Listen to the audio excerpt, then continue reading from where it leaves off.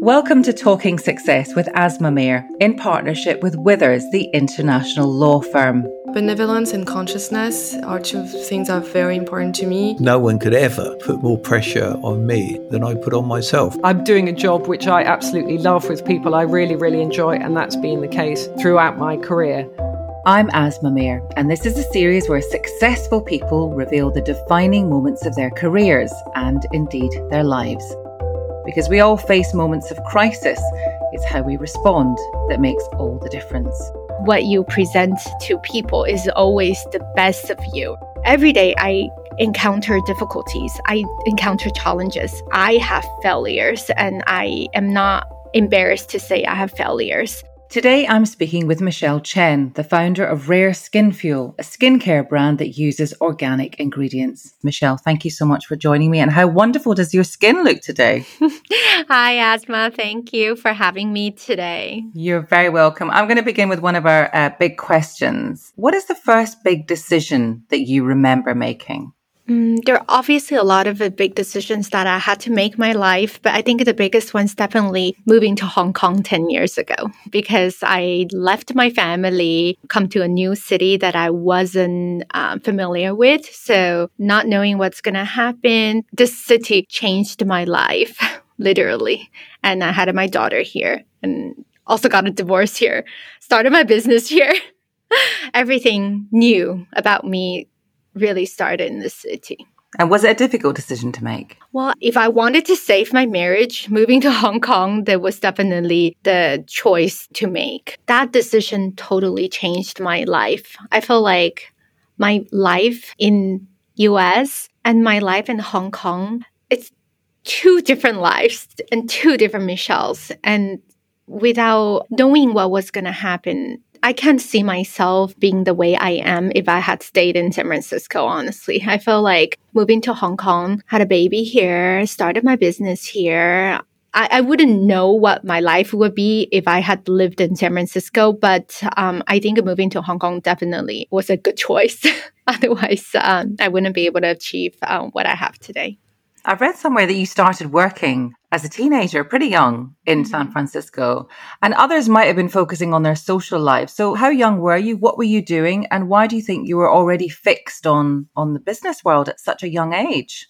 I think it's a different culture in Asia and San Francisco. I think in US, kids started working early. Part of the reason is because they have to pay for their cars, right? Because living in suburb, if you want to drive a cool car, you have to make car payment. So my first job, I was pretty bold. I got a working permit from high school. So I was able to work even though I wasn't legally allowed to work until I was 16. The legal age is 16. But then because I knew if I just worked in a regular part-time job, I was not going to be able to make a difference. And I would just be paying for my tuition and paying for the car payment. So I ended up going to another school. So I was quite lucky, but it was a tough job. It was like I had to go to school like in the morning, like 6:50, and then I would leave school 1 or 2 p.m. to go to another school. So I was able to get my multimedia design degree. And I was very lucky I had the degree multimedia design because it was during .com, the Silicon Valley, all the startup back then, the internet was new. So there was a lot of startup in Silicon Valley that needed to,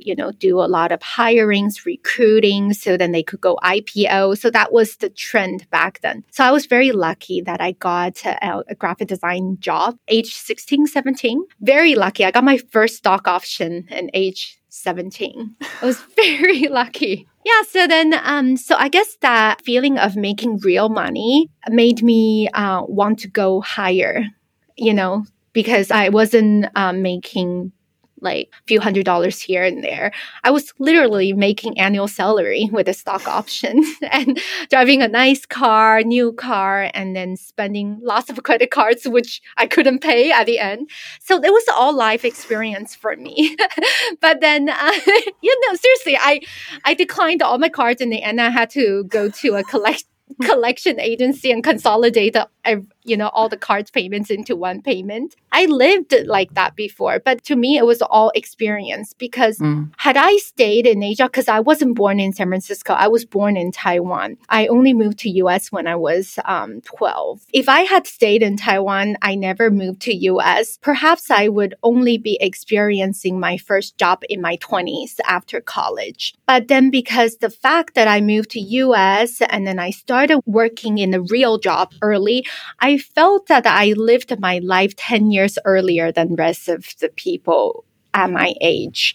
I was only 28 years old when I moved to Hong Kong, ready to retire because I already worked about 10 years of my life from 16 to 28. That's 10 years of work. Can you explain to me, so that we've kind of missed a step. You had your graphic design work. Yes. And then you decided to build your own business and it was very successful. But what was the kind of process? Was that an overnight thing? You just thought, hang on a sec, I can do this thing, or this is my vision, or was it a gradual process? It was a gradual process. I only did graphic design job for about 5 years. But keep in mind, 5 years, I was only 21-year-old. And I didn't graduate college yet back then. So by the time I graduated college, I knew if I stayed in this graphic design position for another 5 to 10 years, I would not be learning anything new besides learning the new programs. So I decided, look, I have to go back to school and do something that's different than what I'm already doing at making real money. So I went back to school. I got my merchandising degree. So it's total different field than what I studied in college.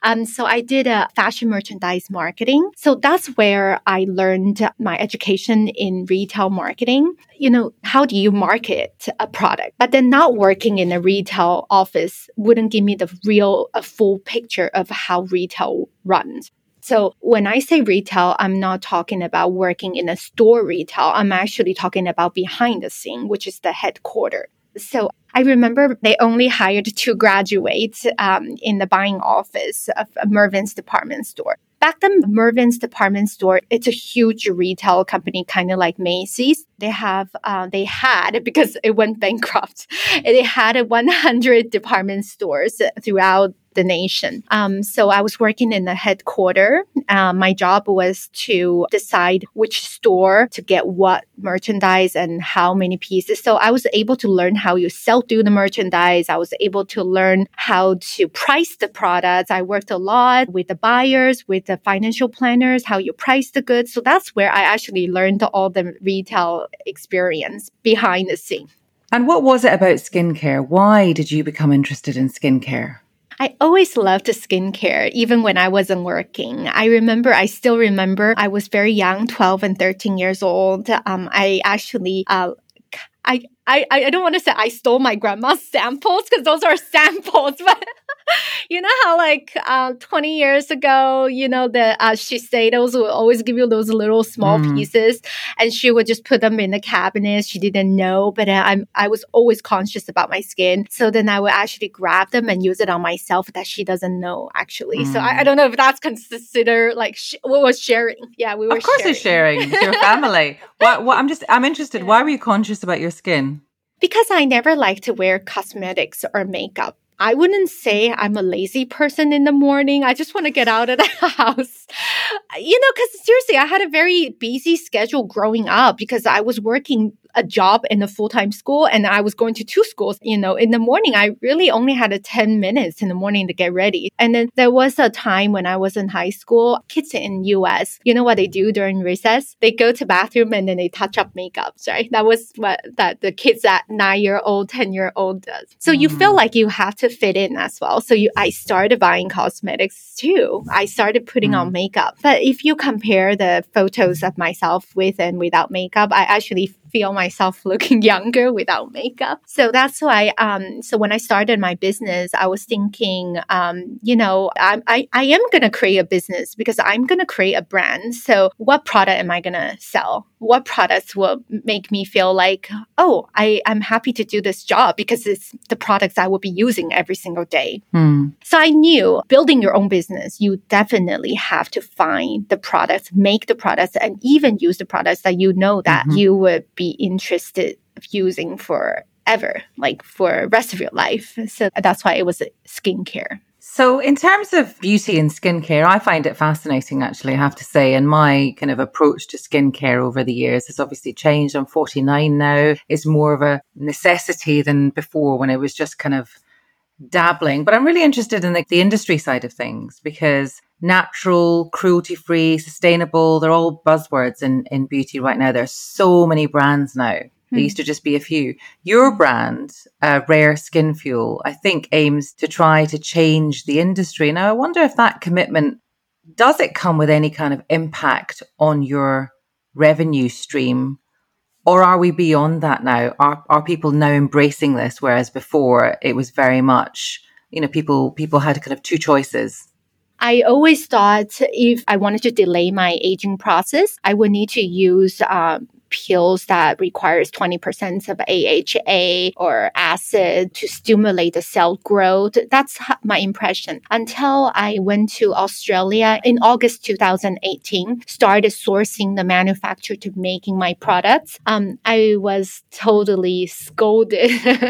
I remember when I said, no, why is everything in Australia all natural? So I actually couldn't buy anything to try or to make them. I was thinking if I am going to make my own products, I myself need to be the user, right? So if I don't trust and don't believe natural, how can anybody else buy my products, right? But then I was given a lesson about skincare manufacturing and also why natural products are really better than chemically made skincare products. Chemicals are actually processed ingredients. Chemicals are still made from natural ingredients. They're just being hugely processed so that they can last longer. Our bodies do not build antibodies against natural ingredients. Then I was thinking, yeah, it makes sense because at some point I was buying products that's always top of the line. Every brand you can see in the market, I probably used them already. But then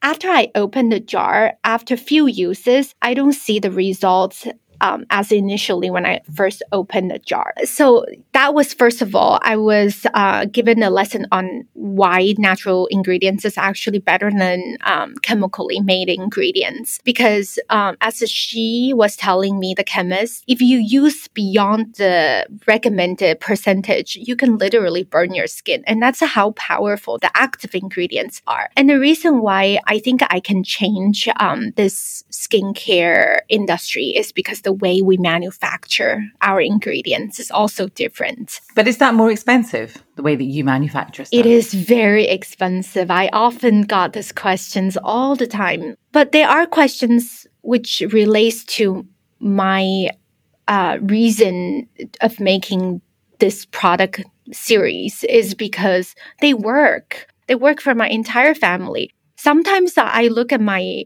products like they're soya sauce, they're mayonnaise, like they're consumables. And I know they're very expensive, but in the long run, you're actually saving a lot of money because people are constantly looking for new brands. They are buying products from reading magazines, ads, Instagram, social media influencers. They buy products based on ads, basically, but they're not actually buying products based on the ingredients, which is why I think in the future, this will change, definitely. I started to see this already. People are actually reading the ingredients and they're not buying brands. If you see the most expensive brands out in the market, you look at the back label, there's nothing you can read.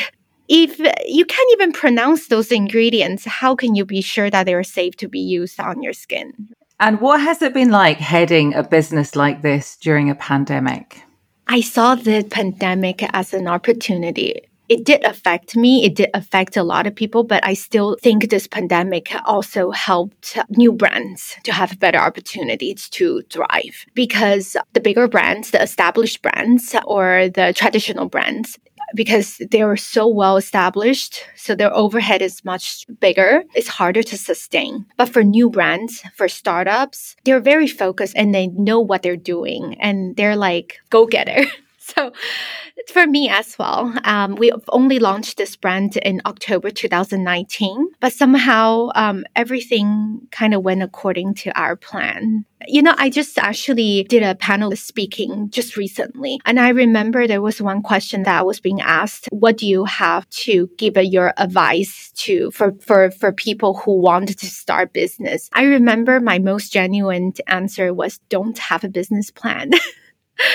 Don't have a business plan. No, trust your intuition. The minute that you wake up, you know what you want to do today, then schedule them and you just go for it, because nothing will go according to your plan. I used to be a very scheduled person. Everything needs to be this way. I set schedules and I said everything needs to be perfectly planned. But then your disappointment also will come from the things that don't work out according to your plan. My advice basically is, when you want to start a business, it's good to have a structure, but don't live in that structure. You just have to kind of, it's very situational. Like you said, the world is changing. The viewpoints are different. Every day we're being influenced, be inspired. Every day you're changing. Can you tell me why, and you must know at the age of almost 40, why are you successful? What is it about you? Okay, what is it about me? I always have my smile on. Trust me. I think it's my attitude towards life. It's my attitude. It has to be my attitude. I mean, people don't actually know the pain, or the people don't actually know the difficulties in life, because what you present to people is always the best of you, right? Every day I encounter difficulties. I encounter challenges. I have failures, and I am not embarrassed to say I have failures. But then I wasn't born to be this positive. When I struggle, I do struggle. And it hit me sometimes. But then I know that's just really temporary. It's really temporary. In life, you will have struggle. But then the struggles will not be permanent. So if you could use that formula and apply for the next challenge, then you know that this is just a cycle. This is a cycle. So I allow myself to be mad. I allow myself to take a break. I allow myself to face these challenges and these failures, but I don't dwell on these difficulties. And then when you pass these obstacles, then you just think, oh, those were actually just chapters of your book, because it's not the end yet. It's definitely my attitude. Is there a decision that perhaps you have made that you did not enjoy making? I mean, obviously, business is about weighing things up and then making a decision. But is there one that you really struggled to make? Was there anything that kind of sticks out in your mind? A lot. I think I'm being very honest. I mean, I'm a person. I'm a human. A lot. Every day. I mean, professionally, the decision sometimes I decide turns out to be disaster. Marriage, right? Like marriage is one thing. Businesses as well. But like I said, these are all your path, right? And then I think the best part is that you can see what can you learn from these paths and these journey, because it's what you learn from these journeys that makes you stronger. Then you also learn that formula, how to deal with your next challenge. I think that's the reason why I'm this optimistic and I still smile every single day, consider the challenges I face every day. The failures and the wrong decisions that I made for my life. It was very difficult. It was very painful. Sometimes what I would do is, this is just my little personal trick. I would look at my calendar. I would count. On the bad days, I would say, wow, today is already end of August. It's already mid-August. So 1, 2, 3, this was 3 more months until my next payday. So I would literally I actually make the time shorter to allow myself to not be this, scared about what's going to happen. Now, just to end on, we have some lighter quickfire questions. So very short answers. Who inspires you in your work? My grandmother. What's the most important skill that a business founder needs to have? This is a very tricky question. that think of be a punching bag. You know, when you play boxing, you punch and then it bounces back. You have to have that. You have to have that resistance on the bottom of yourself. So when you get hit, you bounce right back. I love that. I love it. What's your favorite time of the workday? Don't say 4 a.m. No. I think it's my nighttime / my downtime. I think that's when all my inspirations will come, because during the day you associate with your team members, and then when you get home, you have a 7-year-old, mommy this, mommy. Oh man, I have a 6-year-old. I know exactly what you mean. Yes, mommy this, mommy every day, every second. Yeah. Even when you're really trying to come up with an answer for the email response, but then there's mommy this, you can't. I'd say it's 11 o'clock at nighttime when I turn on my music, and when there's no sound other than the soothing music, that's the best time to work. What advice do you wish you'd listened to more carefully, perhaps, when you were younger? Be more patient. I'm learning to be more patient now, so I don't make more mistakes by making quick decisions. This applies to everything, not just career. What is something that you've changed your mind about in life? No, nothing. Really? Nothing. Wow. Really nothing. Okay. Because there was a question that recently asked me who can influence you. My answer is probably the only answer: nobody. Me. Is there anything that you want people to know about you that they don't? I can make a gorgeous meal. I cook very well. Yes. What's your special dish? You know the Italian porchetta? I can really make the skin super crispy, and then the meat it's super juicy. Yeah, I can turn a dining table like a fine dining restaurant. It's good to hear. Very useful skill. And is there one word that sums up your working style?